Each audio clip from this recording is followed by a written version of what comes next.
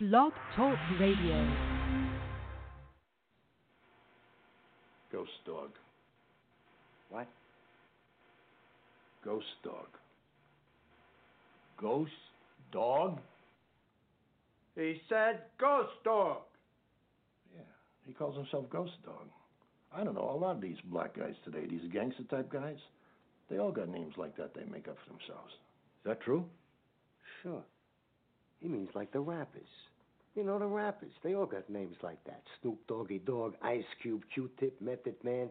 My favorite was always Flavor Flav from Public Enemy. He got the funky, fresh fly flavor.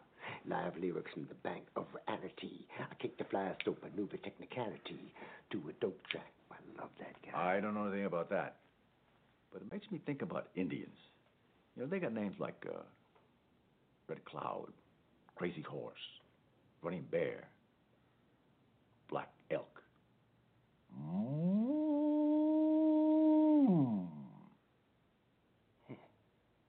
That kind of shit. Yeah, Indians, niggas, same thing.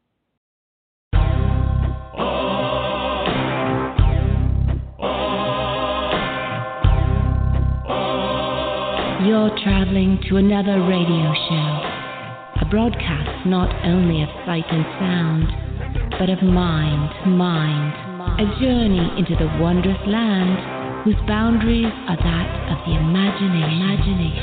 That's the on-air sign up ahead.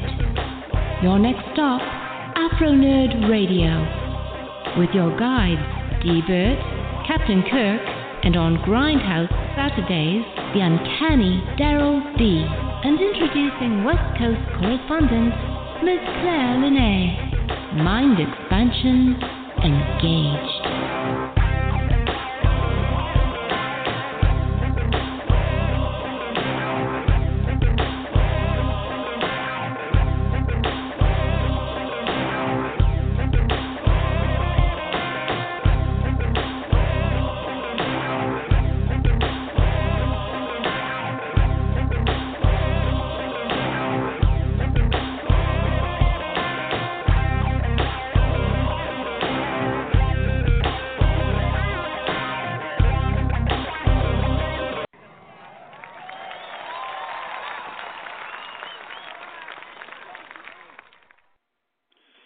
Good evening, people.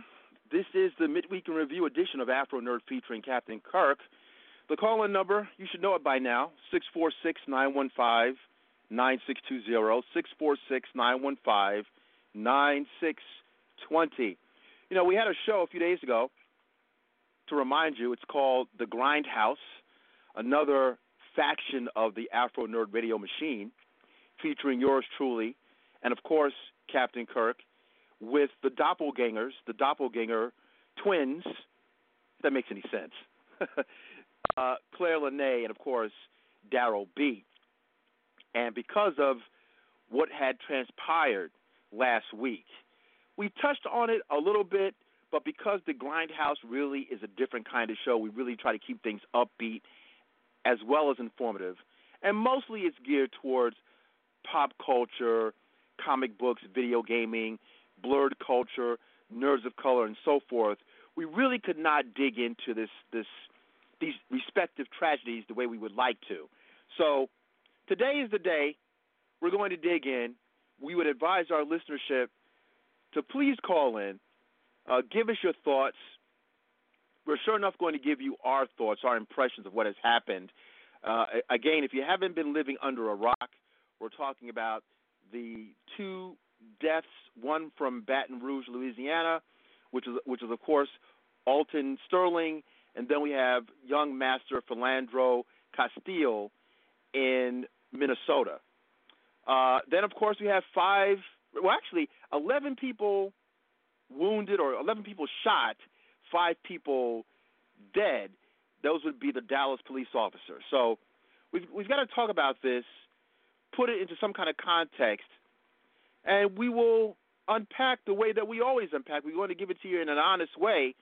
No spin. We don't have a spin zone here at Afro Nerd Radio. Anyway, going to a quick groove, and then we get back, we do what we always do. This is Quentin Harris featuring Monique Bingham, Poor People.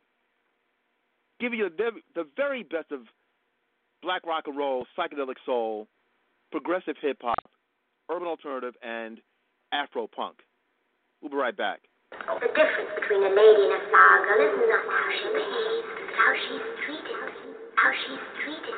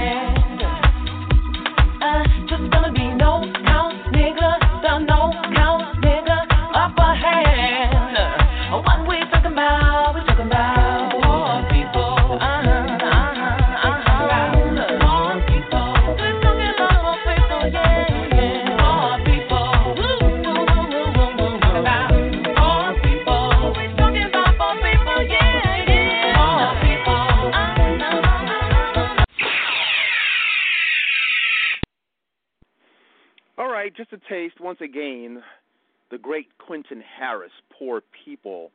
And as a reminder, folks, always 646-915-9620. Let's just get into it. Captain, that is Captain Kirk, you're needed on the holodeck. Let's get to it. Space, the final frontier. These are the voyages of the Starship Enterprise. Its continuing mission to explore strange new worlds, to seek out new life and new civilizations, to boldly go where no one has gone before.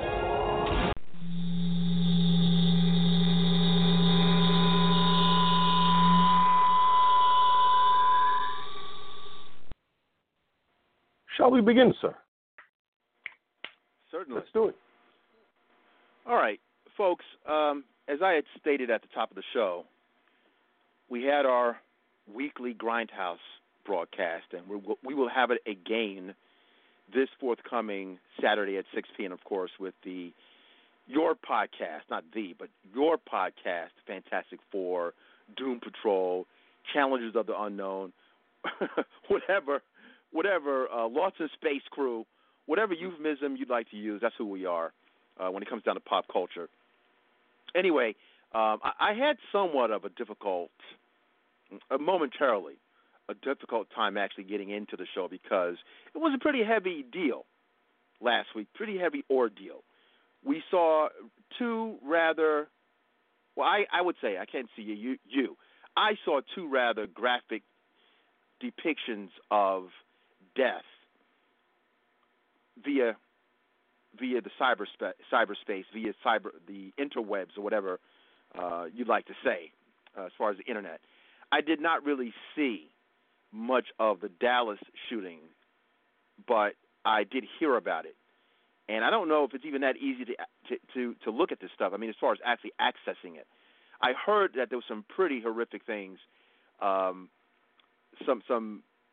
headshots and so forth. I mean, I don't want to get into too much graphic detail, but the person that did the killing in Dallas with the police, he was a trained soldier, so he was able to pretty much outwit these folks. And again, he decided to do this purportedly as a revenge-style killing because of the past two killings from last week. So he was a skilled marksman, skilled soldier, and these gentlemen did not know what was coming up upon them. Now, this was also during a Black Lives Matter peace rally, and the police were there to keep things in order and to essentially protect the protesters. And I believe there was some collateral damage with even some of the folks that were there that were not obviously the police. This person, Micah, I believe is the gentleman's name, his intent, from his own words, was to kill white police officers. But there were some folks of varied hues, I think some black people that were hurt in this thing too, in this melee. Anyway, I wanted to kind of open things up and give you my impressions. I'm sure the captain has his impressions as well. I have a lot of clips. My own appearance on the Armstrong Williams show as a caller, and I will get into that as well. We're trying to give you some information, some impressions, our own impressions, and actually, I can't not be honest. So I'm going to give you what I really feel about some of this stuff. But before I even get into it, I wanted to pass the mic to the captain, and I'm eager to hear how he perceives this.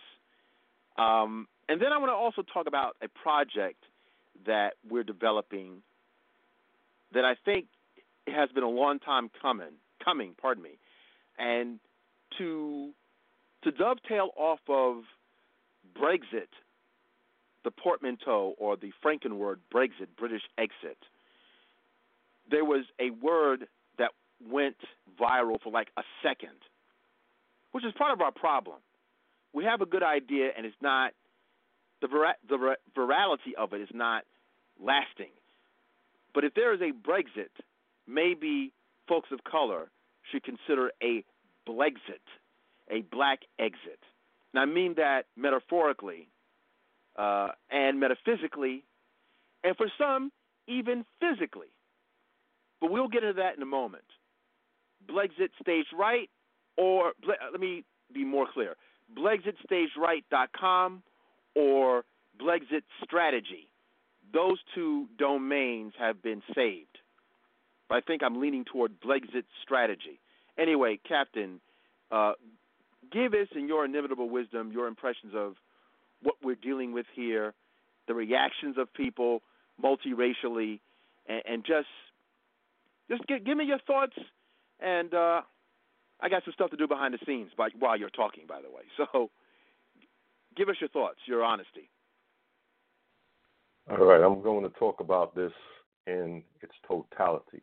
But before I do that, let's give the audience a little bit of information.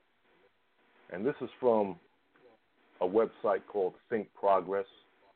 This is about police, just to update you a little information. In the first half of 2016, police have killed 532 people, many of whom were unarmed, mentally ill, and people of color. Now, here's some other information. Just so don't hold that there. There's more. There's more here. This is going to balance out. These numbers come from the Guardian's Police Killings Database.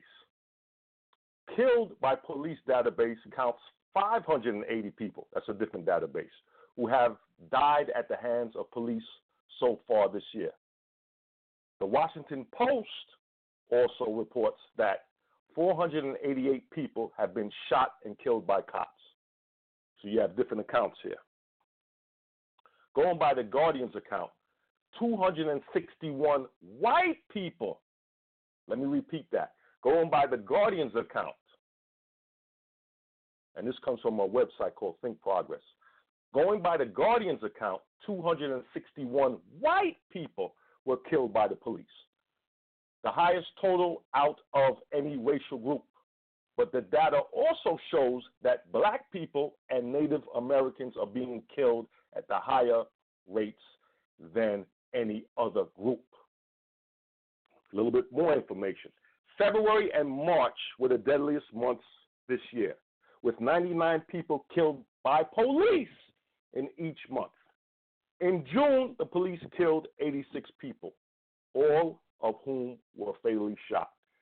Now, one of the reasons why you don't hear more directly about this on MSNBC, Fox News, CNN, is because they don't want to paint the police in a bad light. Because then, after that, you go to Homeland Security. Then from there, you can go to FBI. You can go to CIA. And if you keep going that far, it goes all the way back up to who? You know what I always talk about. So you have to give out this information in like a nebulous, vague type of way. You can find it, but you have to be savvy. You have to be going with intent to find out what's going on. Now, I said I will talk about this in totality. We don't have what they call a big-level race war as of yet.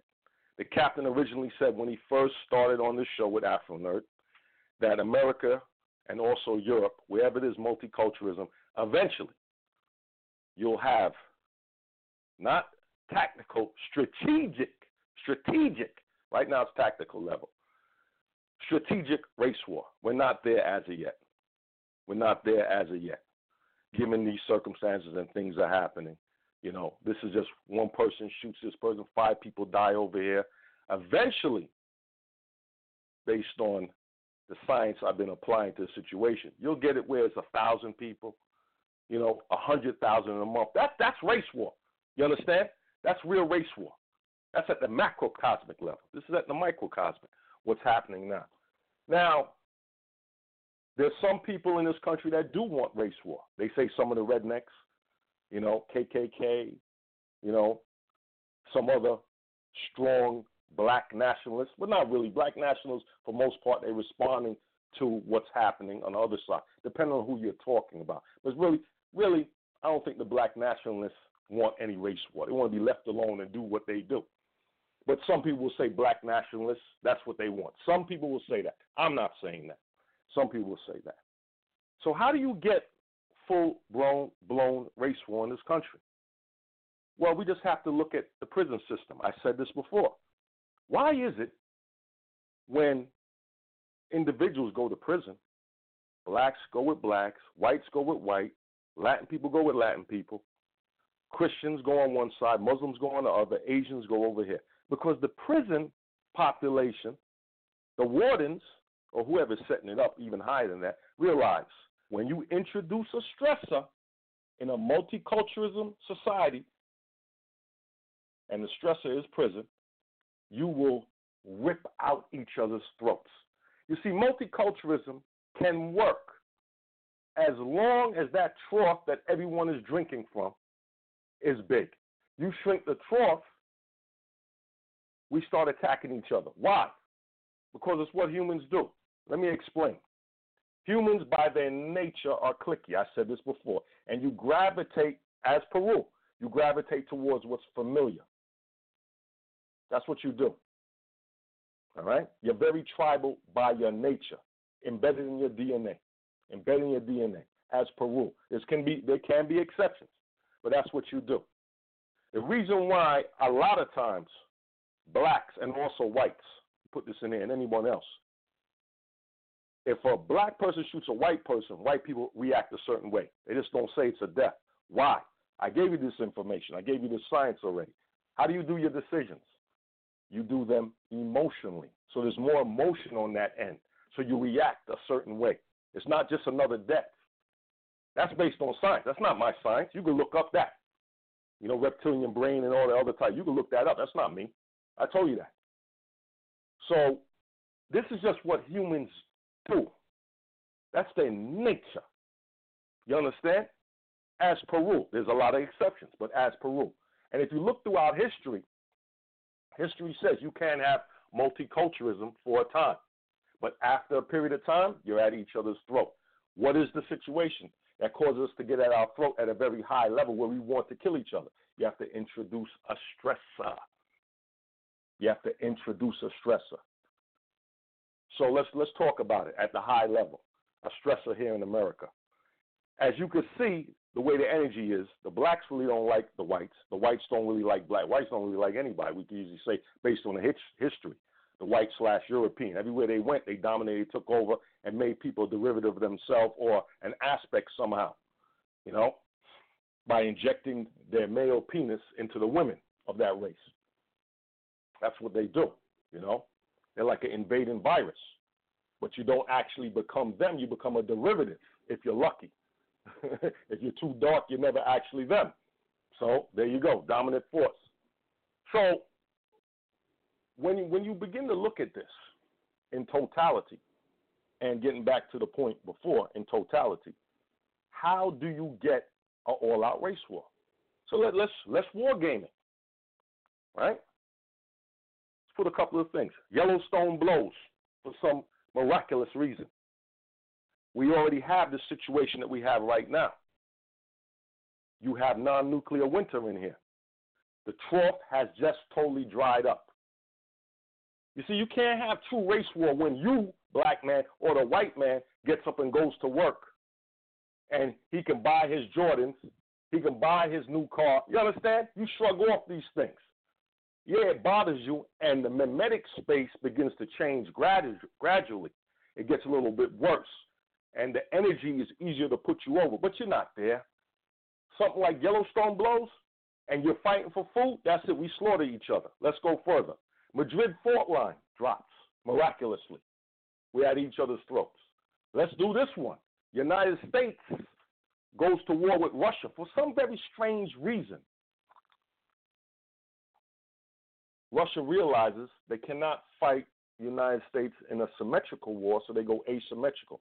They drop the rock over Canary Islands. The United States is inundated with a tsunami. If Hillary's the president, based on her original diktat, she's following the Rothschild bankers who want multiculturalism, but there's also a schism between, you know, these powerful families. So you never know. She might not listen now. But let's just say she does. She lets in loads of Mexicans. She lets in more Muslims, right?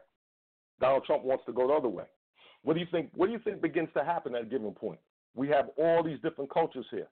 Everyone starts to vie for position. You're vying for position. Liberal whites get slaughtered. Liberal blacks get slaughtered.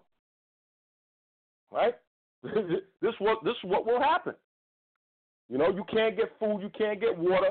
The government is trying to put down, you know, everything, trying to put down all this type of madness that's going on. NATO will run into a problem because the United States has to deal with their own problem.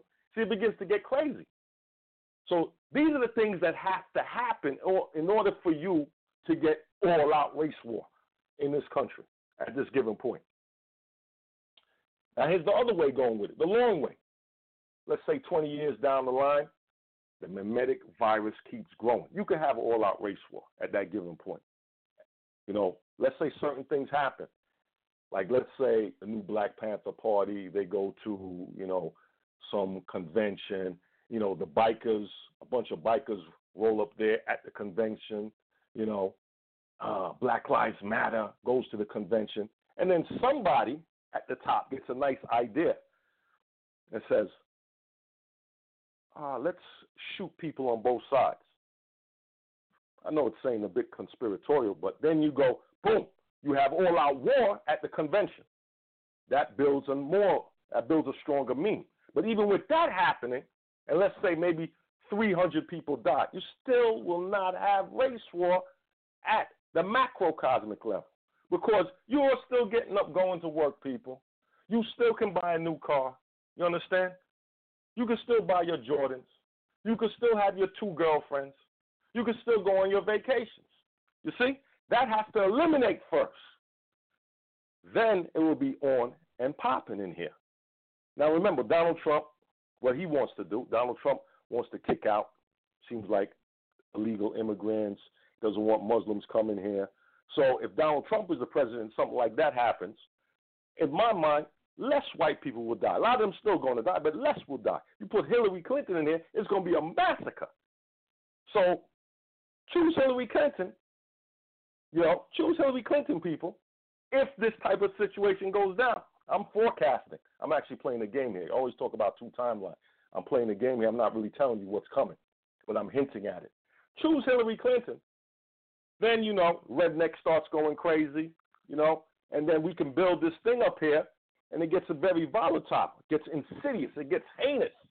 Body counts are dying, going up, going up, going up, going up. People are just dying left and right.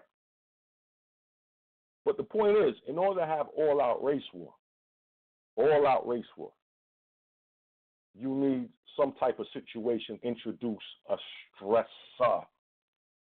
Then you can quantum superimpose the prison situation on the reality, because that's what it will be at that given point, because you're trying to survive. So a stressor that makes the American people where they have to survive.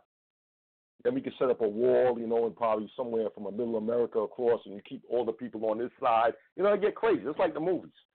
So at this given point, this is not the case. But America does have a problem. And as I said before, what did I say before? Let's see who's paying attention. That's a rhetorical question, by the way. Let's see who's paying attention. When you put all these cultures together, self-importance, the mirroring of reality. In mathematics, what do they call it? Mirror symmetry. What do philosophers say? Philosophers say, what you live by, you die by. And no one really sees reality. 99.999% you can't see reality. You're too full of yourself to see reality. So you see reality through your lens of self-importance. Everyone starts to jockey for position. When you start to have that atmosphere and a stressor is introduced, it's going to go down. It's just a matter of time. So anywhere where you see heavy multiculturalism, I'm not talking about where they have one race here and another race here. Because actually in America, if it was a 2-race place, you have the blacks on one side and the whites on the other side. And you slit the throat of the bankers, you take all their money and you build up, the different communities. You wouldn't really have too much problem. The problem is you're not taking any money from them, and you got everyone here, and then you introduce a stressor. Reason being, this is what humans do. It's all throughout your history. Multiculturalism can work, but if you shrink that trough, we see it in prison. That's why they separate them in prison. I'm not making this up, and you just have to look in your history. It can work for years. It can work for decades. Could work for generations. Then all of a sudden, for apparently no reason, we're at each other's throat. So right now, it's microcosmic race war, which is easily put down. But as the meme grows, and God forbid, if there's a disaster, we're going to have a serious problem here in America. Remember, I'm telling you now, 7/13/2016. Okay? But even without a disaster, slowly but surely, the mimetic virus is going to grow in respect to that. That's just the nature of the science with this. And that's all I'm really going to say at this given point in respect to that. Let's play some clips. Let's do all of that after. Let's do it. All right. quickly, once again, as a reminder to the audience, this is the Midweek in Review edition of Afro Nerd featuring Captain Kirk.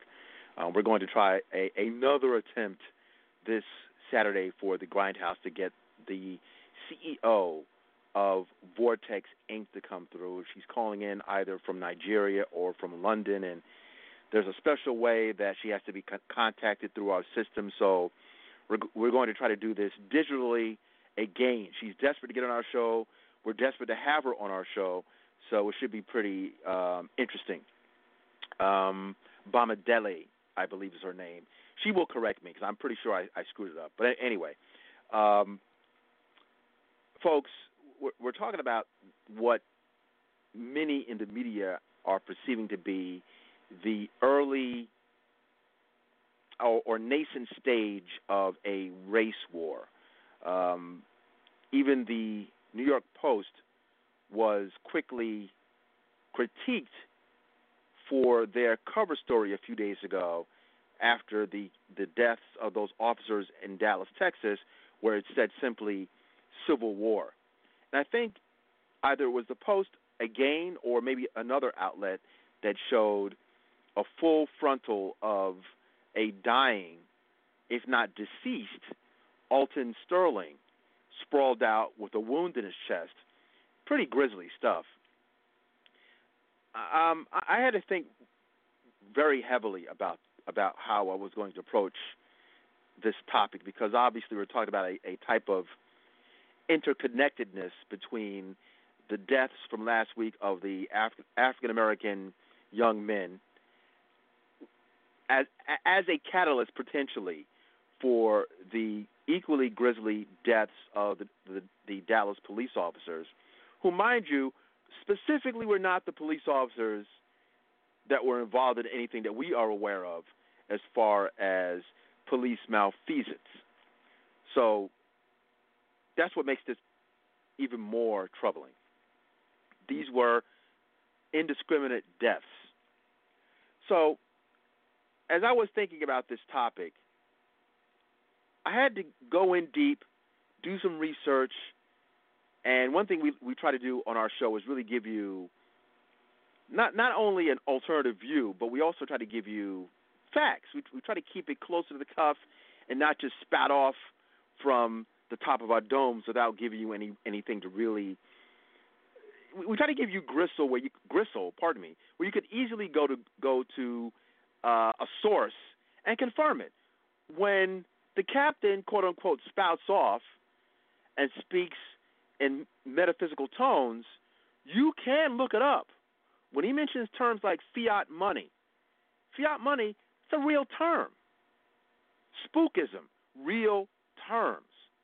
So, I did my research, and the captain, great minds think alike, he started pulling out statistics and facts about who is actually dying at the hands of police.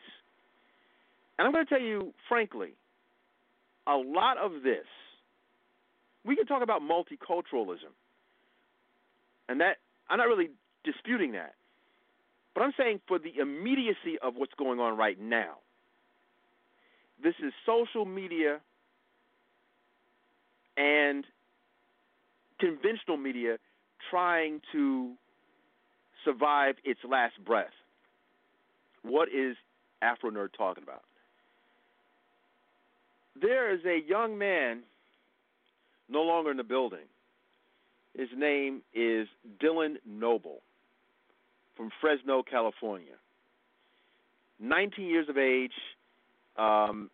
If he had lived a few more months, he would have made it to 20. Dylan Noble was a young white male who was unarmed and killed by the police in a rather graphic way. It's on video, or at least partially on video. I'm going to read something from the LA Times for further clarification. But it's pretty grisly. Dare I say, it's not that different than any of the men of color in the way that they died. I want to break this stuff down. The captain and myself, we're going to do this We want people to call in, give us their opinions. They can challenge us. They can chime in, whatever you want to do.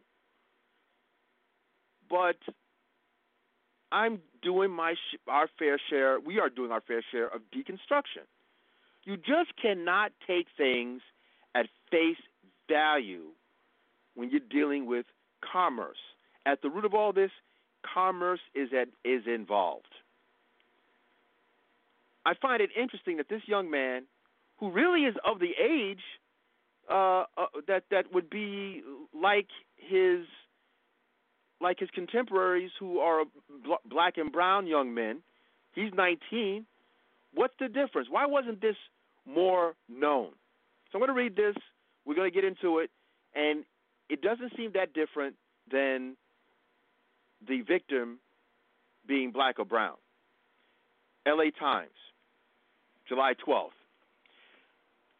It's entitled, Mother of Unarmed Teen Killed by Fresno Police Files Claim says there was no reasonable basis to shoot. The mother of an unarmed 19-year-old who was fatally shot by Fresno police has filed a claim against the city, saying the officers never attempted to use less than lethal force and allowed him to lie bleeding as they repeatedly shot him. In a claim filed Monday, Veronica Nelson said her son, Dylan Noble, was stopped on June 25th by officers who already had their guns drawn. He walked away from officers with his hands held up, and then turned and walked away. And then turned and walked toward them. That's when she said an officer who was standing 10 feet away fired 2 shots in rapid succession. He collapsed to the ground and rolled onto his back, where he lay bleeding. She said in her claim, about 30 seconds later, the same officer fired another shot at him. Then about 15 seconds later, a second officer who was armed with a shotgun fired the 4th shot at Noble as he remained on the ground. The officers never had an objectively reasonable basis to shoot Dylan Noble, the claim said. At no time did they use or attempt to use their canine. At no time did they use or attempt to use a taser. At no time did they use or attempt to use anything but deadly force. On Friday, Fresno Police Chief Jerry Dyer showed police body camera footage of the incident to Nelson's husband and Dylan Noble's father, Darren Noble, according to Nelson's attorney, Stuart Chandler. Chandler and Darren Noble's attorney also reviewed the footage. I think it was the right thing to do, Chandler said, pointing out that it was the first time police have allowed a family to review footage during an ongoing investigation. I'm going to leave it at that. Now, again, no one is disputing that the disproportionate numbers lean toward black and brown men.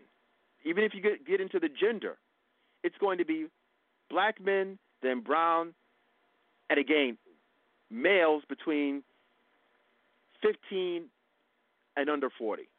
That's really the crux of the deaths and who are dying. I think 2.5 times more. But what I find troubling is if you are a journalist,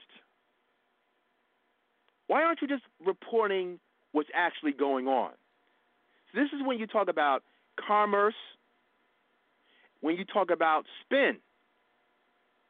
And I can say this anecdotally, and I might have mentioned this on air before. When I worked for a quote-unquote boiler room, going back some time, and yes, I'm talking about a financial boiler room, not that different than the movie Boiler Room with now Batman Ben Affleck. When I was doing the boiler room thing, as far as investment, I was told at the time by the CEO of the company that how folks become wealthy has a lot to do with whether a person is able to sell a product, whether that product is something physical, metaphysical, or themselves. Like, let's say at the time, let's say someone like, I don't know, Kobe Bryant or even Michael Jordan. Michael Jordan, despite his athletic prowess, he affects people on an emotional level. Kobe Bryant affects people on an emotional level. When you think about people who are extremely wealthy, even Donald Trump. Donald Trump, if you notice, he's able to affect many people on an emotional level. If you're able to translate this emotion or disseminate it to the masses, there's a good chance you might be able to become quite wealthy because people care about you and your product, whether it's your personality you're selling or whatever. They have an emotional contact. They have an emotional investment in you. The media have figured out that Rubik's Cube. So now you're seeing people being underserved, and you're seeing a spin zone. Because for this young white man to be killed in this way with video footage and for it not to be a story means that we got to run with the black folks. The editors, the corporate people are into creating this racial spin in order to get the clicks, the clickbait, to get what's left of print media, to get those papers selling and magazines selling. Because, again, you can angle the story honestly that, yes, more black people are dying, or the rate of blacks dying and browns dying is disproportionate, but that doesn't mean that you just totally throw out the window that there's a great deal of white people dying this way. Why aren't we hearing this?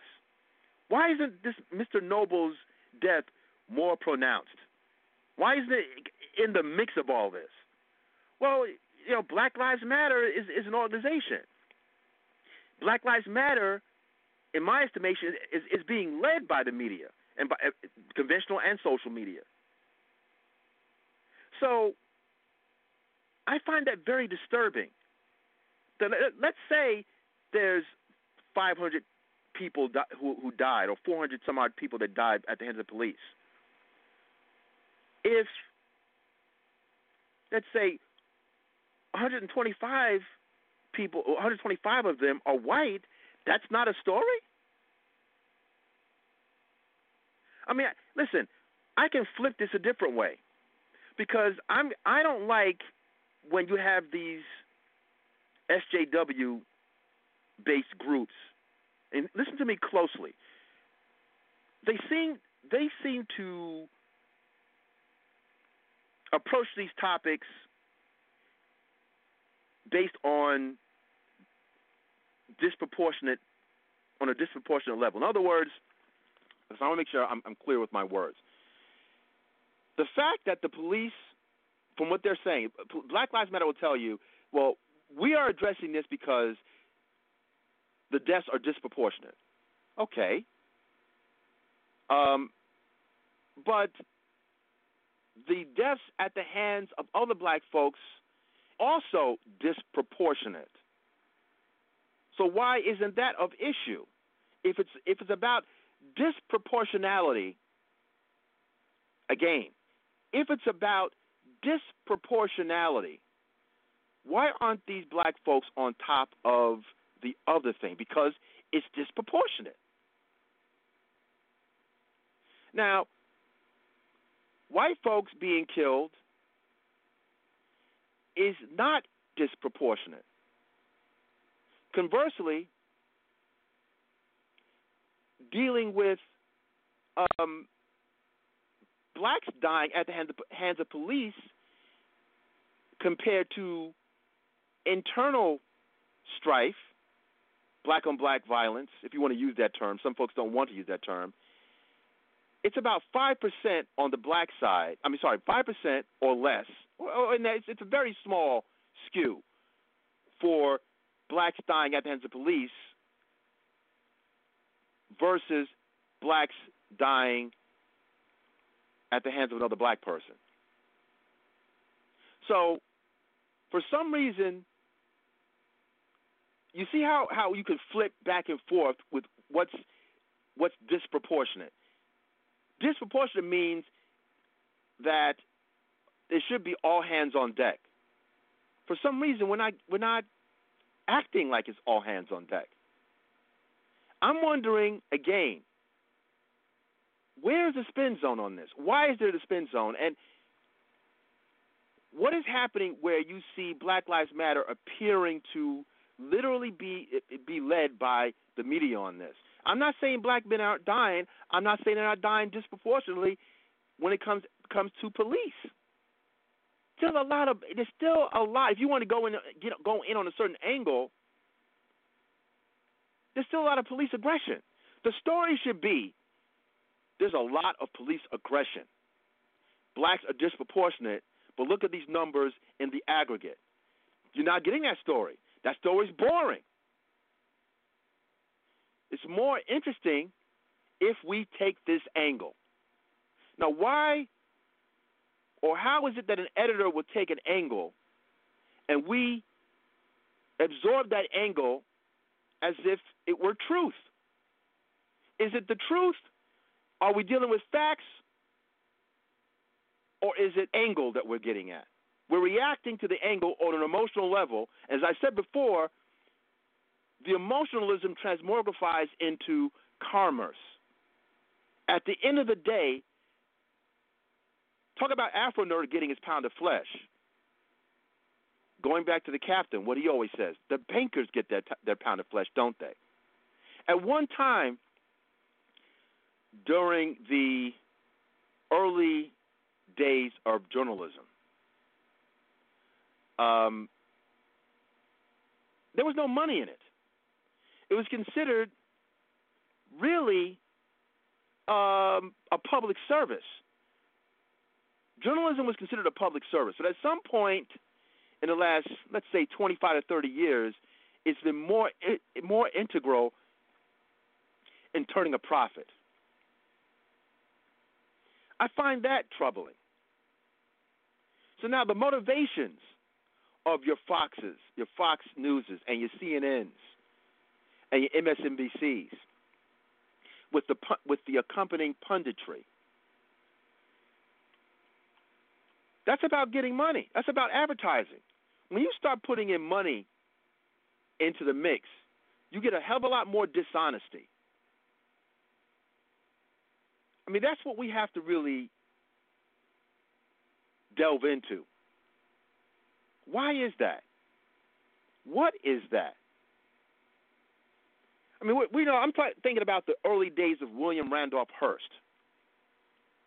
Those days, yes, Hearst of Patty Hearst connections. Long money, William Randolph Hearst. You should see his home, his well-known home in California, Hearst Castle, San Simeon. But even during his day, in the 1910s and 20s and 30s, it really was less spin zone back then. Wasn't making any money from newspapers. It was something you did because it was a public service. Not today. Not today. And I want black folks to be a little bit more perceptive about what's really going down and how your emotions, and you see we are an emotional bunch. We're really not thinking logically. A lot of white people are dying at the hands of police. Not as many as the black and browns, but it's enough to the point where you should say, well, what's up with the police aggression? Matter of fact, I'm going to go to a clip, and I want to mention this. I was listening to Glenn Lowry's show. Usually Glenn Lowry does a show on blogging. It's called Blogging Heads. You can definitely Google Blogging Heads, bloggingheads.tv. And I really wait with bated breath when he and Dr. John McWhorter get together and analyze things. There's a podcast where those two did a quick 20-minute piece on this. And then after that podcast, today I heard another one where Dr. Lowry was speaking to a gentleman. I didn't catch his name, but he is a former police officer, and he also is a instructor at John Jay College, which is in New York, a criminal investigation college, or a college of criminology. Criminal justice. He had said, when he ran through the numbers, like the captain ran through the numbers, he had said, damn, it's enough white people here that why aren't white people concerned? He said it half jokingly. But he said, when you run through the numbers and get into even regional, California, as far as deaths by the hands of the police, is 3 times that of the East Coast, New York specifically. Now, Giuliani's, former Mayor Giuliani, many folk do not like his personage. They do not like his personality. And we know he might be FOS on a number of things. But technically, when he says he saved black lives, technically, he might be onto something. Whether his tenure as the mayor of New York, whether it was draconian, we can debate if it was draconian, but we might not be able to debate his numbers. You know, we remember seeing, shout out to Sergio Mims, our resident cineast, we remember Fort Apache, the Bronx, and the Warriors, which is going for a reboot. We remember how New York used to be in the 70s and 80s. Going into, rightfully or wrongfully, and the captain can attest to this, going into the reign of Giuliani with all of his problems and very, very speculative, horrific deaths at the hands of police, when you run the numbers, even to this day, it's not 1975. It's not Bernard Goetz's New York. No, it's not. It's not. But I find it interesting when you start breaking down the numbers. California is getting it in by police more so regionally than even Jersey, Pennsylvania, New York. That's at issue. And even the man who happens to be white, who is a professor at John Jay School of Criminal Justice, even he said, damn, white people should be more upset. He said rather offhandedly, sure, more black and browns are dying, but there's a lot of white folks dying. How come no one's saying anything? No one's saying anything because it's not the spin zone. Not the spin zone. Let's go to this quick clip. We have a lot of people on hold. If you'd like to join in on the conversation, if you'd like to dispute what I've said, fine. If you'd like to add something, fine. Always press 1, so that way we will know that you'd like to join in on the discourse.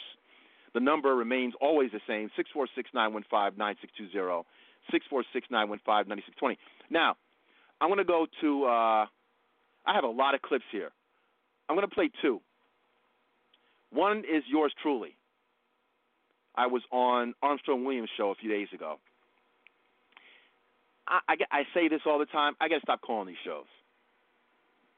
The captain told me I don't pay attention to myself that closely, but he says you're speaking at a different frequency. I'm thinking I'm speaking standard American English. No one really has an answer for me. No one responds. Many of the folks who happen to be of color, they're just in a way. They want to emote. They don't want answers. They don't want to talk about solutions. They want to just cry and react and emote. They don't want answers. They want to just feel. All right. I'll let you have that. So we're gonna play yours truly on Armstrong Williams show, and then I want to play Dr. Marc Lamont Hill. Pardon me. This has gone viral. Pardon me, where he had an emotional outburst, several emotional outbursts on CNN when a former police officer or retired police officer starts spouting off statistics maybe even incorrectly. But the fact that we're so emotional, even someone who is a PhD can't keep that deportment, I got to look at you with a side eye. You can pretty much tell me whatever you want to tell me. I'm not going to, especially on TV, I'm not going to really cut loose like that. I'm not that emotionally invested like that. So what's up with what's going on? Anyway, hold on. Armstrong Williams, yours truly. Desmond in New York. Hello, Desmond. You're on there. How you doing, Desmond? Hey, Bajoran. How you guys doing? Great. Listen, I have to be honest with you. I have a difficult time. I feel like I'm out of sorts with other black people, and let me tell you what I mean. It seems like we're not acting if we're going to be a community. We're not acting like we're really under assault. Because if you're really under assault, aren't there some things that we would be doing as a community aside from what the cops are doing to kind of deal with this? In other words, you have the NOI, you have the black clergy, you have black fraternities and black sororities, you have the black caucus, you have all these well-heeled, esteemed black people, and we cannot come up with a plan to protect our people. What is that saying? In the 1960s and before that, you had A. Philip Randolph, you had Bayard Rustin, you had all these black people that were actual strategists, Army. So I know in the Jewish community, they have a police force called the Shamrim, an internal police force that you have to see them before you deal with the actual police. So you mean to tell me in 2016, black folks can't construct this kind of thing where we can start to police ourselves, because we do have a situation. And I want you to answer this, and I want your caller to answer me this. You mean to tell me we can't actually police ourselves so we can stop having to rely so much on white police officers to come in to control these situations? We're creating situations where they have to come and see us. I mean, enough is enough. I'm seeing newspaper articles, Army, where we're being told children are asking their parents, "Mommy, am I next?" So you're asking this question before the Crips get you, before the Bloods get you. See, some of this stuff, some of what's going on with us, we're not being honest about. We have rap music called Ketchup, songs like Ketchup Body. Bergeron, you know this, Ketchup Body, Trap Queen. Your presidential candidate on Ellen was dancing to Trap Queen. Is this something are we serious?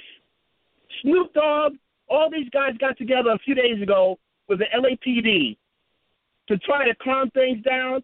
And I sit there and I'm scratching my head, wait a minute. Snoop Dogg, you had a 30-year run on gangster music and calling us N's and B's and H's.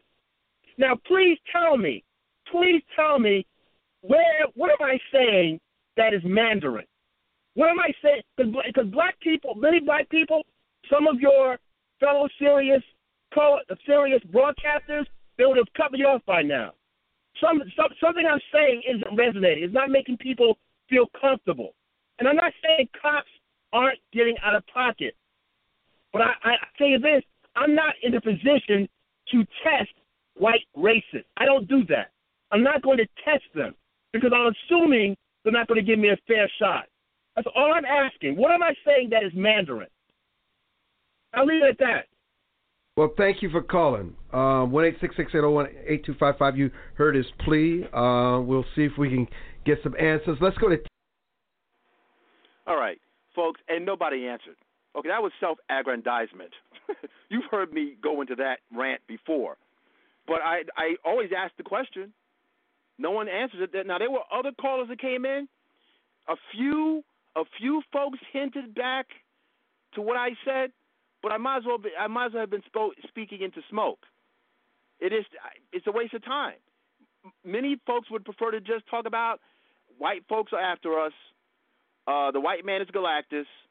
He's coming in to suck up the energies of black communities. We have no control. We're helpless. The white man's coming. We're victims forever.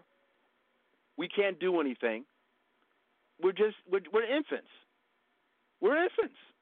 That's the type of discourse that goes on, and no one wanted to deal with, well, maybe he has a point. Maybe we need to start actually constructing a way, if you believe what's being presented. Because I even said, again, some of this stuff needs to be actually discussed from a different perspective as to how much of this is media manipulation. If you go to the websites are, go to Mediaite, go to Drudge, go to any of these major websites. The entire front page is just race stories. It looks like clickbait to me. Something about that's disturbing. Where now every little incidental race story is a story that we could run with. Now we can run with that. I want facts. I want actual hard data. All I'm getting is spin zone, and this is not to discount the lives of the folks that have passed. They have my thoughts and my condolences because it was a horror show. It was a horror show. So I want folks to understand that clearly. I do not like what I saw. But hearing about the young man who happens to be white, young Master Dylan Noble, that also was troubling to me. I want to go to this other clip, and then we will expound and expand. This is Dr. Marc Lamont Hill, professor at Morehouse. I leave it up to you. Hold on.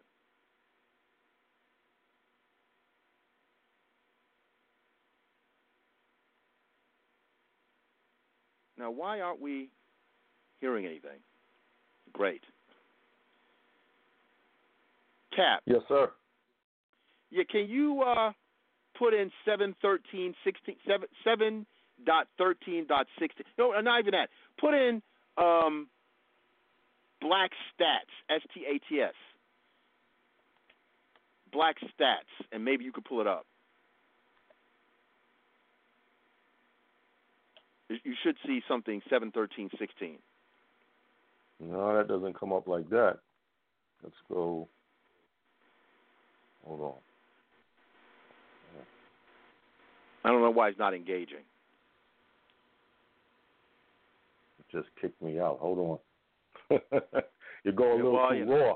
You know how that works? Maybe. Because after my diatribe, my computer totally shut off. I had to reboot it. All right. On. You see? No, I can't get it. Yeah, okay. So it's not engaging properly for some reason. Anyway, if we get to it, we get to it. Let me see if I can work some magic here. All right. All right, let me see. Now I'm back. Let me see what I can do. It's funny. What'd you say now? 7.13.16. You should see something. I'm having problems too.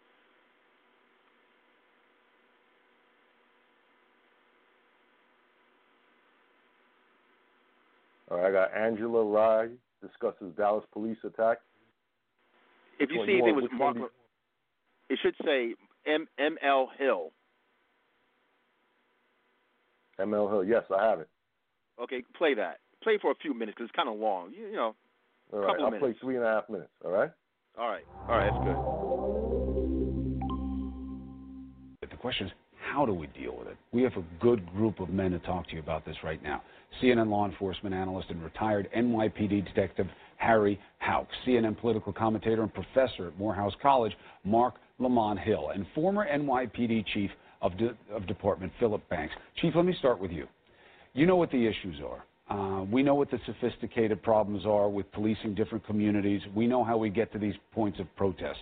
When you think about changes that make a difference in terms of what happens in use of force situations, what comes to the top of your list? Well, the first thing we have to look at, I think, is that these protesters who are protesting, they're not protesting these specific instances. What I believe that the majority of them are protesting what they consider to be the injustices that has taken place in the criminal justice system for a long, long period of time. So some of the changes I think that law enforcement should take a look at. out of the 90, in my opinion, 99% of the good cops, are they silenced by what I consider to be the negative police culture that prohibits them from coming forth and speaking ahead? And what's your answer to that? And I think that it is. I think it's a strong culture, and I think that it takes a lot of good cops who want to speak out about some of the injustices that's actually putting a big, big negative blanket over in law enforcement. They want to come out, and they're looking for something that they can come out on. And I think that we should look at that first to see how do we support the officers from within, because the true change is going to come when law enforcement disciplines themselves. Now, these issues that the chief points out, put some meat on the bones of that for us, Marc. Like, what do you think these issues are that need to be addressed? Well, one, I think, again, is a culture of silence, and what we call the blue wall of silence. There has to be a space where officers can come out and speak. But I think, first, let's take a quick step back and say, I think we have to reject the 99% of cops are good argument, not because they're bad, not because it's not true, but because it ignores the fact that there's a systemic problem. It's just like we don't have a problem saying the school system is broken. We don't have to defend it quickly and say, hey, but all the teachers are good. But teachers don't get attacked and killed in response to what seems as a systemic problem. That's why you err on the side of saying, let's not forget this is a good thing we're doing, it's not a bad thing. I understand it's a rhetorical move, but I'm saying intellectually we also have to never lose sight of the fact that we're not blaming individual officers. We're talking about a system that's dysfunctional. So how do we switch the system? Part of that is changing the laws. Part of that is creating a mechanism of oversight so that, for example, when a police officer does do something bad, we have a space to not have other police investigate them, but instead we have civilian review boards, we have citizen review boards. These types of things actually give us the kind of transparency that we need. How real is it that if you were on the job and you knew a guy was dirty, you would be worried about coming forward because what if it's not, a clean situation? What if it comes back on you? You need your brothers and sisters within the force to support yourselves. Well, it's an issue, but when I was in internal affairs, we had this thing that was called the action desk. Right? Believe it or not, I think about over half the calls we got were from other police officers, making allegations on police officers doing bad things on the street. But let's say, listen, Chris, this isn't a one-sided argument here, okay? We're talking about three different things here, all about the police department, but facts have got to matter. If we want to make some changes here on what's going on, the police have already recognized the fact that we have some issues that we've got to deal with, all right? Now the black community has got to also understand that they have issues that they have to deal with, all right? This is not a one-way street here. Now, you got police officers, you got the Ferguson effect that we're dealing with today, all right? It's because police officers are second-guessed right away. We had the incident in Louisiana, okay? We don't know what happened there, okay, especially what happened in Minneapolis. All right, the investigation is still going on, but to come out with the rhetoric that the police officers were racist when there's no evidence to indicate that racism was involved has got to stop. All right? If that doesn't stop, and this thing about the disparity of blacks and whites in jails, that's got to stop, because I got statistics right here which will prove me right. In New York City alone, okay, blacks are 23%. They make up of the population. Right, of the population. 75% of all shootings, 70% of all robberies, and 60% of all violent crimes. All right? The whites, only 3%. Now, that is why there were more blacks in jail than there are whites. But that's okay. And now you get the point. Yeah, we didn't get a chance to hear. Yeah, you hear me? Yeah. Yeah. Well, you would have been going into 6 minutes. It was already at 4.5. Yeah, that was a part. Well, yeah, it's not a big deal. But if you got a chance to hear Dr. Hill. Dr. Hill starts yelling, like when he gets to the point of talking about statistics, whether you dislike the statistics or you want to try to confront the statistics, I don't understand how this guy ends up like creating a ruckus. Like he was so just shouting and it got emotional. It was incredible. I was like, wow, you're that been out of shape because the man throws these stats at you. You have to deconstruct his argument. But to get so emotional, and I said, we can't have. I mean, listen, you have a PhD. It's one thing for Shaquisha on the corner to be emotional, and even then, some of the women we're not seeing that emotional. We see that with young Diamond, who was the paramour of Mr. Castile, that she maintained some kind of unearthly composure while Mr. Castile was bleeding out. She had more composure for that stressor than Marc Lamont Hill had for a couple of words or a viewpoint that he couldn't handle. We can't even handle a viewpoint without getting upset. So I'm completely out of the boards, by the way, Cap. So I'm working to try to get back on my boards. I'm like out. So I'm going blind right now. Let's answer this other question, if sure. you want. Well, when you deal with the media, when you're dealing with the media, they had said years ago, certain, and people don't like to believe that, but that came out. They said CIA controls a lot of the media. That information came out. You could go check that out. But also, too, with the media, just as you said, it's an agenda situation. We have lost the point where, that's why I use the term media whores. They just put stuff in front of them and just go ahead and say this. We have lost the part where we're just telling it as it is. And some say that never really happened. So there was always some control, telling it as it is. Because if you tell it as it is, you begin to follow the paper trail, you see? And it leads a certain way. If you want to tell it, spin it the way this, it causes a lot of misdirection. Nemesis likes to talk about it. Nemesis, is a friend of Afro. He grew up with him. He likes to talk about this, the agitation and everything else. Creates a lot of misdirection also in the country. Now, one of the reasons why black people have a tendency to get very emotional, well, it's obvious, due to the history of blacks here in America. And also, too, it's what I said before. If you have the image, and these things are going around the internet, based on the Copenhagen interpretation. You can look that up. Now, I added something to the Copenhagen interpretation. According to the Copenhagen interpretation, the observer collapses the quantum wave function. I added in also, which is not my work, I got that from another scientist, that you are one with the observer. So that means that image can make you react. It can make a reality.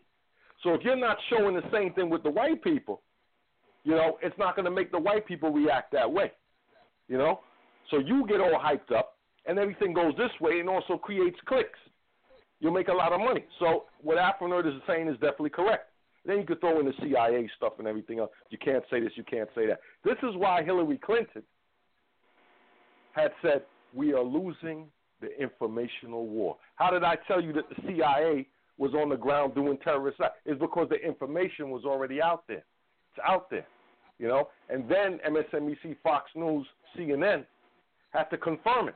They didn't have a choice. They didn't want to tell you that, but the information was already out there. It's all over the place. Why did the United States lose Vietnam? Of course they lost some tunnel fighting to the Viet Cong, but that wasn't the real reason. It was the informational war. The people back here in America found out how heinous the U.S. military is and what's going on with the war. War is no joke. So there you have to go. So you have to be able to control information in one way or the other. Hence, that's why CIA is very much involved with that. Very much. And that information is out there. I don't make that up. So obviously there's an agenda with this whole thing. There's been low-level race war in this country for a very long time. And it was probably a little bit worse before. Some might say a lot worse. Going back 1960, 1950, you're dealing with Jim Crow, pig laws, all the sundown laws, all that type of stuff. Probably a lot worse. But we have the technology now, Snapchat, stream it live, Facebook streaming, social media, to give you everything all at once. This creates a reality. And based on this reality that's being created, it's going to get a lot worse. That's just the reality of it. That's just how the science works. You can look up the science, even though you might not understand it, but at least you know I'm not making it up. So Afro is totally correct. And what he's saying, totally correct. Back to you, Afro. It's funny you even brought up the Vietnam War, because I mentioned this before, that, again, we're talking about over 50 years ago now, as far as when it actually commenced.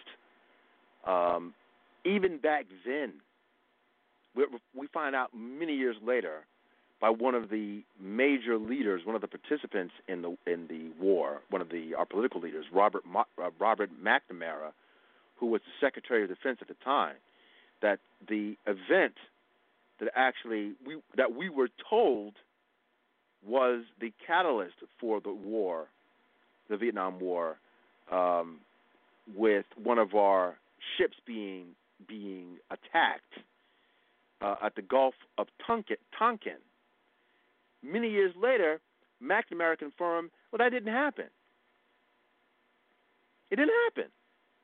So, I mean, you can look this up. So, I mean, you had this aggressive act at the Gulf of Tonkin that was the reason why we went to war, that we were attacked, and then you find out 40-something years later, never really happened. So if they can fake a reason to go to war, what do you think this is about? What I just told you, you have white kids that are being killed. Maybe not again, because I know Blackie needs to hear this. Not to the degree that black and brown folks are dying, but it's an alarming enough amount of people, irrespective of race, that it should be an issue. Well, first of all, it would probably be more effective. You would have a more effective go at it in dealing with the situation if it wasn't positioned the way as Black Lives Matter. Black Lives Matter are now being called a hate group, even though it's comprised of varied races. Last time I checked, there are no black people in the Klan. So I don't know how Black Lives Matter ends up being a hate group. I think they're misguided, certainly. And I think they're also being led by the media by going from story to story to story. You're going across the country on incidents. An incident over here, whether it's an incident in Minnesota, there's an incident in Brooklyn, there's an incident in Baton Rouge. You're going from incident to incident to incident, and you're being led by the media.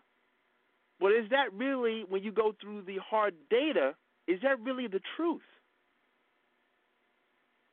So I think we have a problem.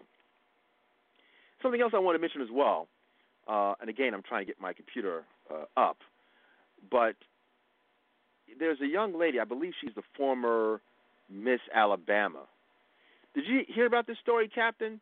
You have a young woman that is a TV host. Yes, sir. Right. Did you see the exchange between herself and Sean Hannity? Another performance, by the way.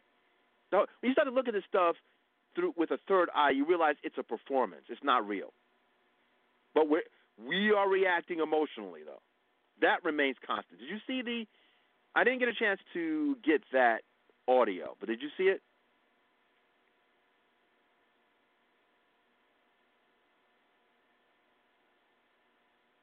Cap? No, I didn't see it. I just read the article. That's all I did. I didn't see it. All right. Well, actually, you know what? Let's go to a musical break, because I am flying blind. Maybe you should go into the purple room. Just put in Prince and play something within a. Oh, you know what? Vicky's Waiting. If you see Prince, put Prince Vicky's Waiting, or you should see that. Let's listen to Vicky's Waiting for a moment from the Batman soundtrack. It's an excellent groove. Let's go into the purple room for a few moments to our audience. Of course, this is our permanent homage to me, the baddest man that ever did it. When we get back, I'll go into this story about this young woman.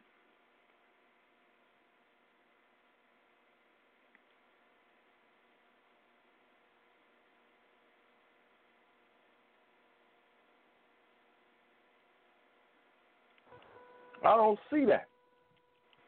You don't see Vicky? Just put in Vicky. Okay, we'll do that. Or maybe even Waiting.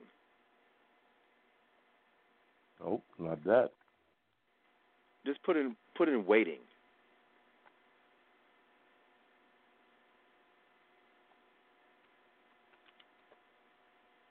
Okay, I got it. All right, let's go to that groove.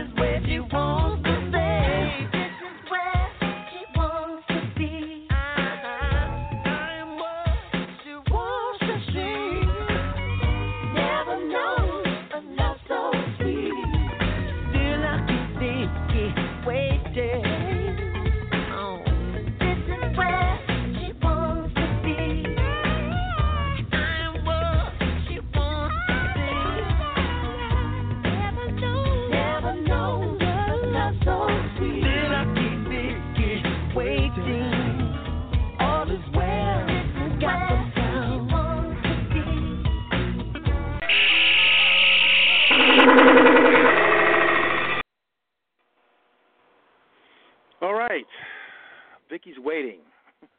Wrong phaser, Cap. Unless that's the phaser you wanted. Unless that's the phaser you wanted. That's a long group. He said, "Oh yeah. Well, listen. Again, the term genius is only reserved for a few people. When he says, that bawdy sense of humor. It is a lyric where he says, why is something about why is your organ so small? I didn't know. I was playing in a cathedral." I mean, come on, man. That's the baddest man that ever did it. That's like the Rakim of rock music. And you get down to when you start analyzing lyrics, double entendre and all that kind of stuff. Anyway, folks, this is the Midweek in Review edition of Afro Nerd featuring my partner in white collar crime, Captain Kirk. Before the break, I was talking about, essentially trying to make sense of all this The last couple of days have been a very trying one. And now there's a young lady, Cap, that not hard on the eyes, but I don't think she necessarily looked her best when she was in a car. But again, she was in a car. Former Miss Alabama, I believe, is her title. If I'm wrong, my apologies. But she was able to get that gig and move it into something else. You know, sometimes you're able to kind of springboard from those kind of accolades into something else. So she was a TV host, maybe even a local TV host, and she lost that. And because she said, that she felt, she had an emotional moment in her car. Everyone videotapes everything. She felt that even though she hated to think this way, she thought that this Micah person, that he might be a martyr. That he might be a martyr. After the deaths of Mr. Sterling and Mr. Castile, she said, I can't handle black men dying this way publicly, and something about that makes me feel, even though it's a bad way to feel, makes me feel that he might be a martyr. That there's a payback here. So you can't do that if you're getting a check from quote unquote this infamous Galactus white man. If you're getting a check, you can't go there. Now, if you no longer want to get that check, and if you are about self-determination, aka Blexit strategy, then maybe you can say some off-the-wall stuff like that. So anyway, she ends up getting on Sean Hannity's show, and Sean Hannity does his shtick where he's interruptive and he proceeds to grill you. And these folks never understand that if you actually go on a show like that, you need to act as wild as he acts. You need to be able to completely deconstruct his argument. Like, I don't agree with this young woman, but I understood how she felt. I could put myself in that mindset, or I can understand it. I don't agree with it, but I can understand it. Not that I agree with it. I would have said to Sean, well, if I'm to think this is an act of war, wouldn't that be correct? Let me repeat that. I would have flipped it on his behind. I would have said, if you see people dying like this, is it fair to think some people might think this is war? If this is war, couldn't he be a martyr? Would you agree with Sean? I would have flipped the question back at him. You got to do certain things to keep people like that off balance. If you're going to go on a show like that, you better be prepared. I would have been fully prepared to deal with that guy. If you're allowed. But I would have asked questions of him. He's asking me a question. I would have said, well, don't you think when people feel attacked that might be considered a war move? I mean, when Americans are attacked, they call people martyrs who react. If this were to be construed as an act of war against black men, would it be fair to think that some might think he's a martyr? Now, when you flip that to him, how would he say that? How would he answer that? That's what I would do. But I got to say this also. And you know what I'm going to say, Cap. She looked into the camera, and she was talking about she couldn't stand black men dying. Black men are dying this way, and I feel like something has to be done. I said, okay, what about 4th of July weekend in Chicago? What about 4th of July weekend in Harlem? Multiple black men are dying. How come I don't see you on your GoPro going off? Cap, that's my own Hannity-esque shtick. But I got to ask you, what's going on here? What am I missing? I'm going into my Mandarin speak. if the woman is crying before the camera because black men are dying, well, black men die by the tens, if not hundreds, in several weekends, several months within many of our major cities. How come you're not affected that way? What do you think is going on there, Cap?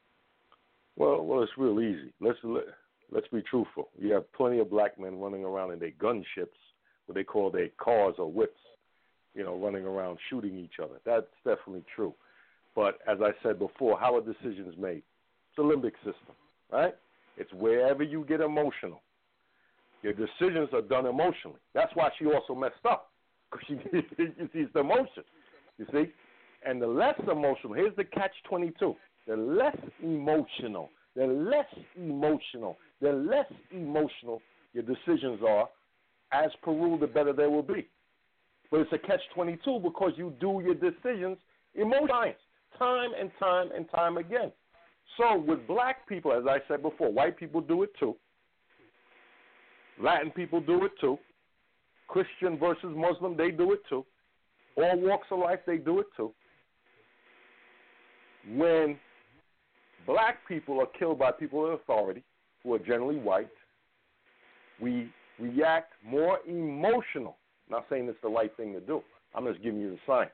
We react more emotional that way than when it's our own. White people, not saying it's the right thing to do. From what I've seen, when it's their own, when a black person does it, we got race war, we got this, we got that. We've seen this in the Jewish community. When we had the situation with the little boy, the story that we talked about here on this show, when they felt it was outside of the Jewish community, they were up in arms. Once it became one of their own, it went back down. You see? So this is what we have happening here.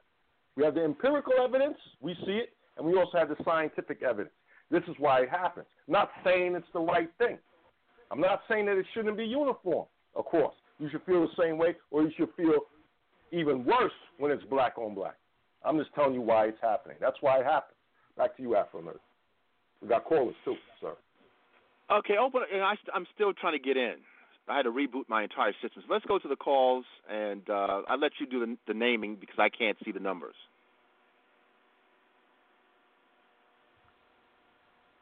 All right. 631, I think I know who this is.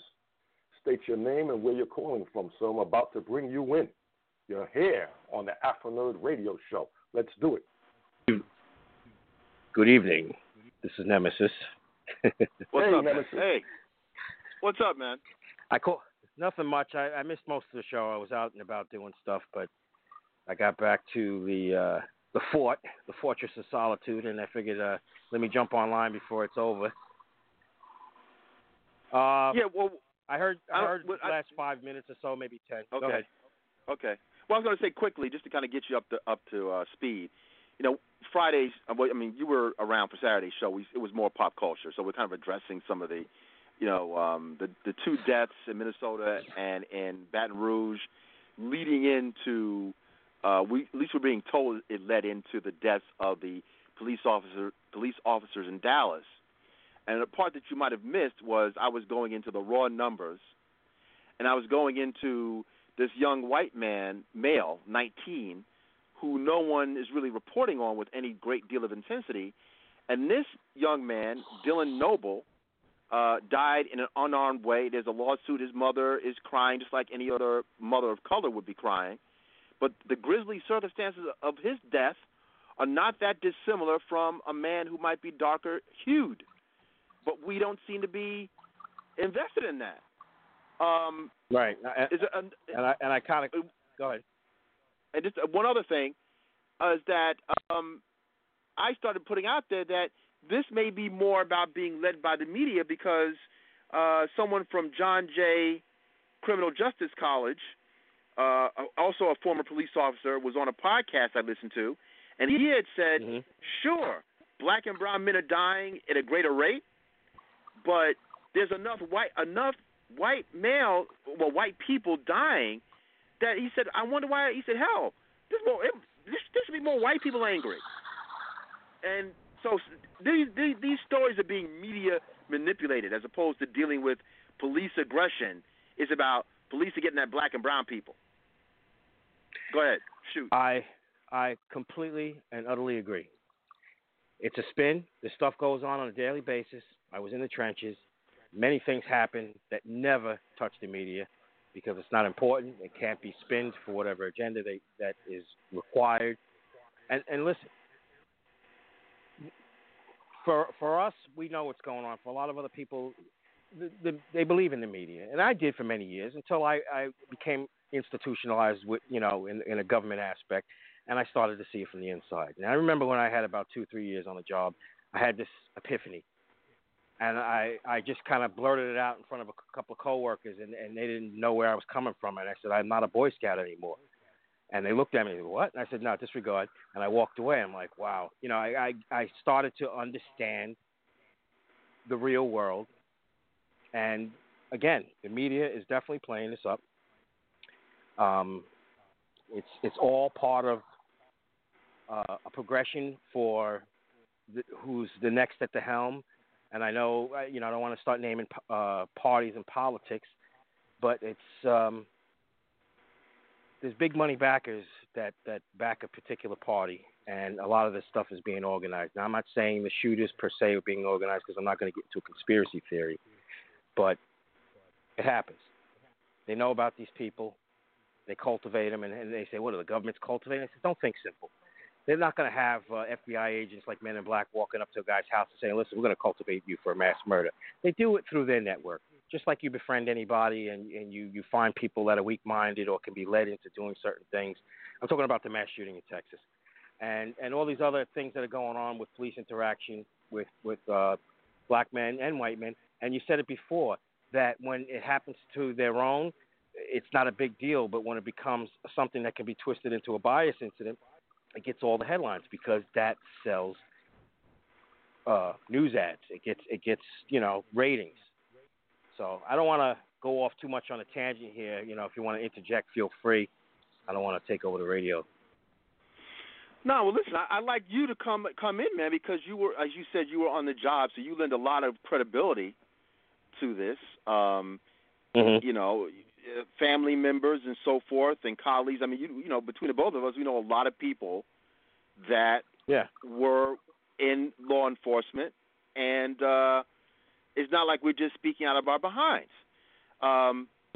Sure, we know that minority folk, black folk, brown people are getting it in, certainly. And in concentrated areas, that is the case.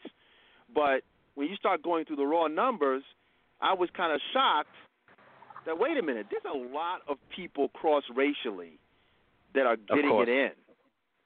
And it's a matter of fact, it's enough, even if there's a disproportionate amount, even when you factor that in, the gentleman who's a professor who was a former officer like yourself, he teaches and he was a former officer, so he knows this stuff intimately, and he knows how to get that Excel spreadsheet and work the numbers.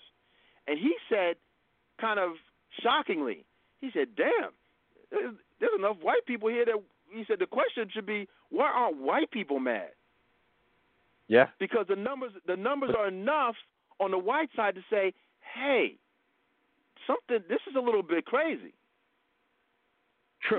You were about to say something. And I can't speak for any other race, but I have friends, different races, and I have heard them say, well, they were a lowlife. And they dismissed certain people that got killed, either, criminal on criminal, or they interacted with the police. They said they were lowlifes. So what I'm saying is groups, when they talk about their own, they dismiss normally people in their own group, so to speak. But again, this is just – see, there's so much untapped information out there as far as crimes and things that could be spun into raising people's emotions. Like Captain Kirk said, you get people emotionally invested in things, and it becomes a cauldron of emotions and reactions, and that's what they want. I'm not surprised at anything, as far as what's going on. It's a tragedy. It sucks. But people need to be responsible for themselves. When we grew up in the old neighborhood, there was certain characters who used to come around. I'm not going to mention his name. I think he's dead now. But when he came around, the whole block would just, go on lockdown because he had that criminal element. But not to go off on a tangent, people like that walk around and they carry themselves a certain way, and they're, even if they're not armed, they're out in the street. And there's a reason why good people don't walk around in the street and do certain things and hang out in certain locations, because those type of actions lead to criminal behavior. When Giuliani first came into office and he had Bratton involved, the first thing they did to bring crime down was they went after quality of life crimes. And with quality of life crimes, they clamped down on public lewdness, drinking in public, a whole slew of crimes. And what wound up happening is because these people weren't on the set, so to speak, crime numbers dropped. So, back to you. Yeah, something else. So I mentioned Giuliani.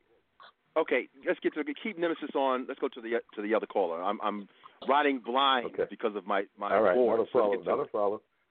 All right, 228. I'm about to bring you in. Your board is lighting up. You're on here with the Afro Nerd Radio Show. State your name and tell us where you're calling from. 228. Hey, what's up, guys? It's Matthew from Skin Deep Theology here on Blog Talk Radio. I was listening to, and me as well, I'm also a former police officer here on the Gulf Coast, Mississippi, and then a federal police officer on the Anti-Terrorism Narcotics Task Force. And I was listening when I'm in the studio preparing for our shows on Monday night. I kind of peruse the network and listen for some quality information. And I was listening to the gentleman that was just speaking, and I agree to a certain respect. Somebody else mentioned that. I guess what I'm trying to say is the media. I think it was you that was talking about the media. I think they are the root of this problem. Okay, that is the root of the problem. I mean, the media sensationalizes these stories, and it gets into people's head, and they end up, doing things that they probably should be doing. But, how do we fight back? I mean, give an example: the Castile shooting. All right, the people on social media and the media and the internet and the news were blasting this cop for firing into a car with a child in it. And come to find out, she wasn't even in the car. And they didn't get pulled over for a broken taillight. There was a bolo on the vehicle, and both subjects are for armed robbery. They had just robbed a convenience store 2 days prior. And a matter of fact, when she was crying her eyes out on national television in front of the governor's mansion, some of the Newport cigarettes that were stolen, she had a pack of them in her hand. And what bothered me the most about that situation was the fact that the media has taken that and spun it and spun it and spun it so much so that a politician, the governor of Minnesota, came out and actually said that this shooting was motivated by racism. And now the facts are coming out, and that doesn't appear to be what motivated it. What motivated it was you had a gentleman that had said he had a carry concealed permit. He didn't have a carry concealed permit, never had applied for one. The state of the state of Minnesota has no record of him ever applying for one. He had a gun on his thigh, and he wasn't doing what a police officer told. And for whoever was law enforcement here on the show, you guys know that. I mean, it's a misdemeanor if you fail to obey a lawful order by a uniformed police officer. I mean, if I tell you to sit down and you don't sit down, I can lock you up. So, I mean, where do we get to the point where we have a terrorist organization such as this Black Lives Matter? Okay, Black Lives Matter. Black lives do not matter to Black Lives Matter. And I tell you why, before any naysayers. 2012 numbers say that it would take 40 years of blacks killed by police to equal the total number of blacks murdered by other blacks in a single year. And on top of that, 90% of blacks that die of murder die at the hands of other black people. And that's not an opinion. That's not coming from me. That comes from the FBI's homicide report. And 61% of people that are killed by police are white men. I mean, what do we do?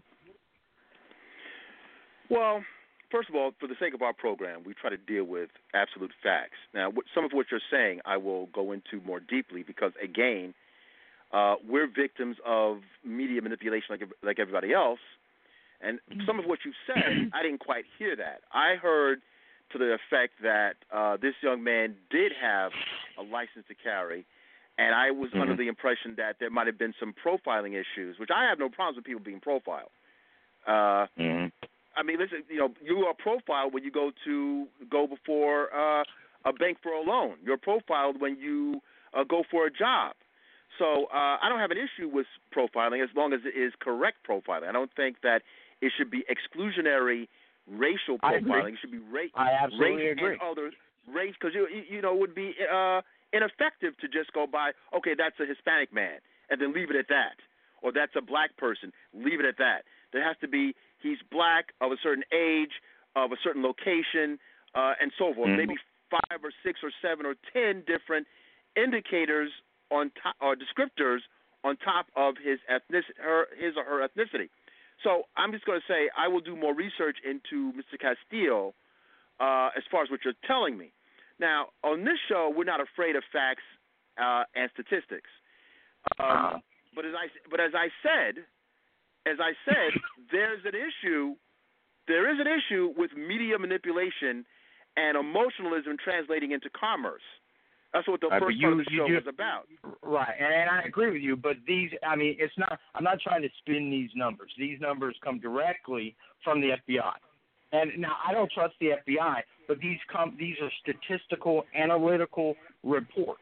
And the issue is, I owe you an apology, and I'm sorry. Let me be a little bit more articulate. Mr. Castile did not have a valid gun permit.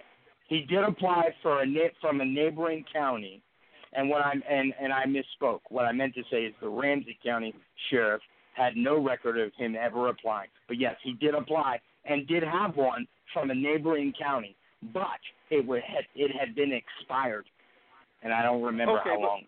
But even beyond that, is there evidence that those two were actually part of that theft or that burglary?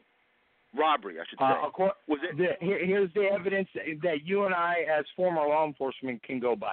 We have witness testimony. We can use witness testimony. We can use video. And the only thing that I'm aware of is there's a closed circuit CCTV video that most definitely resembles. It would provide enough probable cause to bring him in for a discussion. Put it that way. Whether he did it or not, nobody's ever going to know, because the truth lies in the grave now. So I don't know whether he did it, but I know that if I was working that case, I had enough probable cause to stop him and to pull him in to talk to him about it. I have no problems with someone that if they fit a description, as uncomfortable as it may be, that person has to be checked out. They shouldn't have to die from being checked out if done thoroughly. But I must say that the way the media are setting this up, they're setting it up as if even if what you say is true, and I'm going to confirm that, do my own research, that it looks like it might have been some kind of profiling thing that went awry. I'm not even looking at it from that angle. I'm looking at it that, yes, there's a disproportionate amount of crime when you deal with the statistics with minority folk. Not disputing that. But I am saying that when you factor in how these particular racial stories and this whole maelstrom leading toward a civil war of sorts, that is media manipulation. And when you factor in, and I listened to a podcast where one of the gentlemen was a PhD from John Jay School of Criminal Justice, who was also on the job. That gentleman had said, wow, when you run the numbers, He said, hell, there's a lot of white folks that have been caught up with questionable violence with the police enough that he said, why aren't white people asking questions? The reason why they're not is because the media are leading to believe this is an all or nothing black thing. If we were going to be honest, the spotlight should be on police aggression, and then you go down the numbers. But to make it a black thing solely, that's a media manipulation thing going on. I agree. It's not a black thing. This is a societal thing. Society has lost its moral compass. Morals have now become subjective instead of objective. That's what I believe, anyway. Okay. On that note, I agree with you. 2228. Thank you for the call. Thank you. We have more calls, Afro Nerd. Okay, let's get into it. 404. I'm about to bring you in on the Afro Nerd radio show. State your name and where you're calling from. 404, you're on. Indeed. How y'all doing, gentlemen? Oh, this is Nas. Of course. What's up, man? Nas, yes, sir. Oh, I'm enjoying the conversation, man. I'm enjoying the conversation. Good conversation. I guess the first thing I want to work with is the media part of it. The media is basically an accelerant on what's already there. They comb social media, Twitter, Facebook, everything else, to see what has traction, and then they shove it right before the audience's eyes. No care about accuracy, no care about anything, race to be first. That's the game they're playing. But they're not the ones who frame the issue or set the stage. They merely take what's already being given, what people are talking about, what people are interested in, and they just run the gamut. I would heavily disagree with the idea that they're the ones creating the problems. Like I said, they're just the accelerant on things that are already there.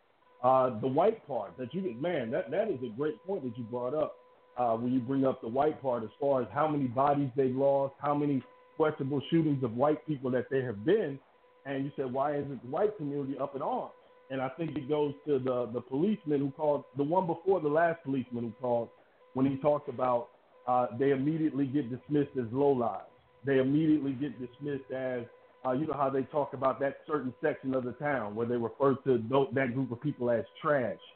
And there's also a nationalistic standpoint here to where if you are the wardens of the state and you have this patriotism and nationalism within you, you can't then repudiate the force action of the state and still be a good American, because you know a cop, and he's a hero, and he's a good guy, and you know officer such and such, and they treated you well.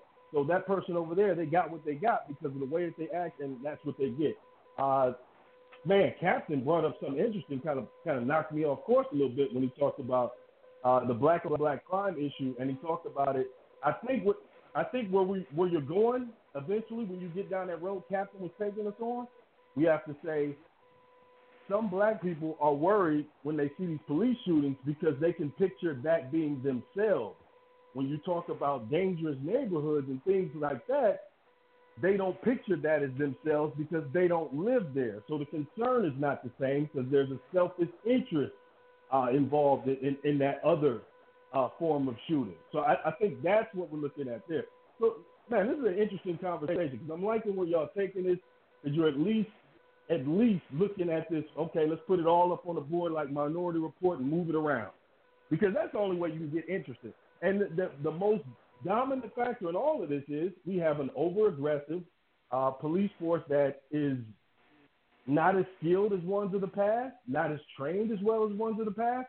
And also, we've got ballooning budgets all over this country, and you got a low bar for entry. So if you can get in with a high school or GED, and, you know, they're handing out, you know, these jobs everywhere, they're buying new equipment. Like, look at the budget of Philly, if y'all get a chance. The 2017 budget for Philly. The police section of that budget is $660 million. Everything else is 1/6 of that, if that. Like, it is amazing to see. So when you have a situation like this, we're basically it's like we have 50 states of banana republics. You know what I mean? To where you got people in the middle, which is very small now. The middle class is shrunk so small, and the upper class, and then you got a whole underclass that you're going to need a heavy hand in order to keep in their place and to kind of calm things down. So we've got a welfare expenditure increasing and a police expenditure increasing. But actual job, actual change, that stuff seems to be hard to get to. But I like the way the conversation was going. Good job, y'all. As always, Naj, much, appreciate it. Appreciate it. Still running blind, Cap. Any more calls or? No, that's it for the amount of calls. Right. We're about 4 minutes, sir. 4 minutes. Yeah, I didn't even get to perhaps one of the most important parts. I want to mention this quickly. You know, I the captain and myself have been speaking about this, and I'm going to put it out there. We'll see if people will take what we're giving them. We're always being told we do not have any ideas. Where are the plans?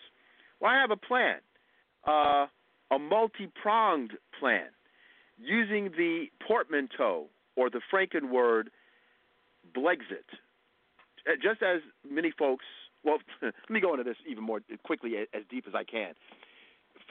Even the folks from the European Union, the UK, after they voted on this referendum, they didn't know what the hell they were voting for because the algorithm showed there were a hell of a lot of people who didn't even know what a Brexit was.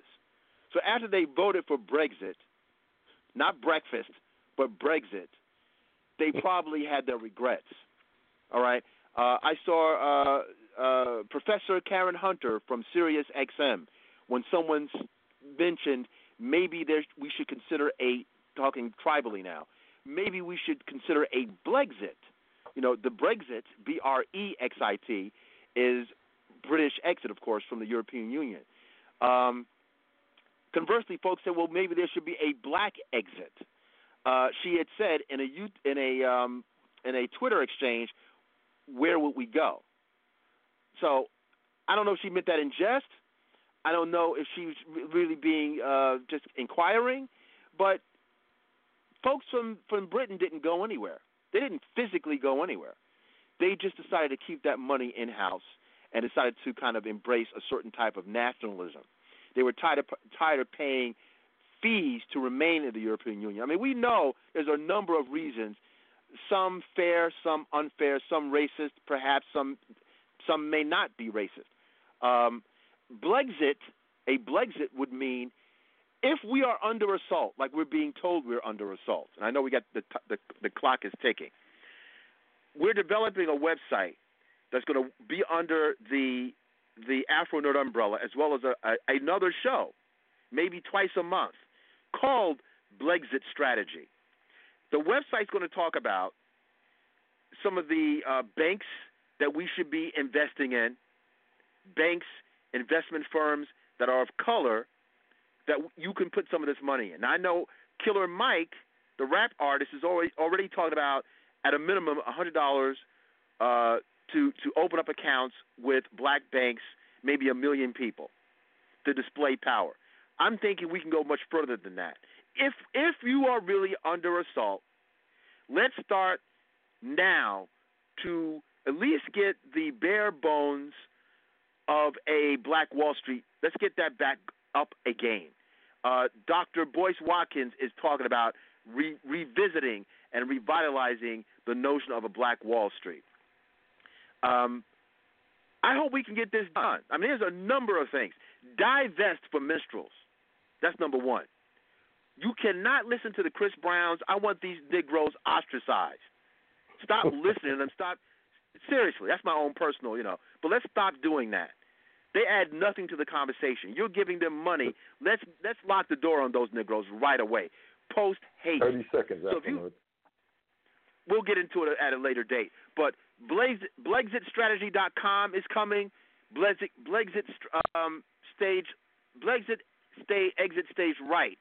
But BlexitStrategy.com. That's the main one. We'll talk about it. Saturday, 6 p.m. The Grindhouse. Let's go to any groove of your choice, Captain. We'll All see right, our we're going to go out with Saturday. Love or Money by Prince. Love or Money by Prince. Sounds good.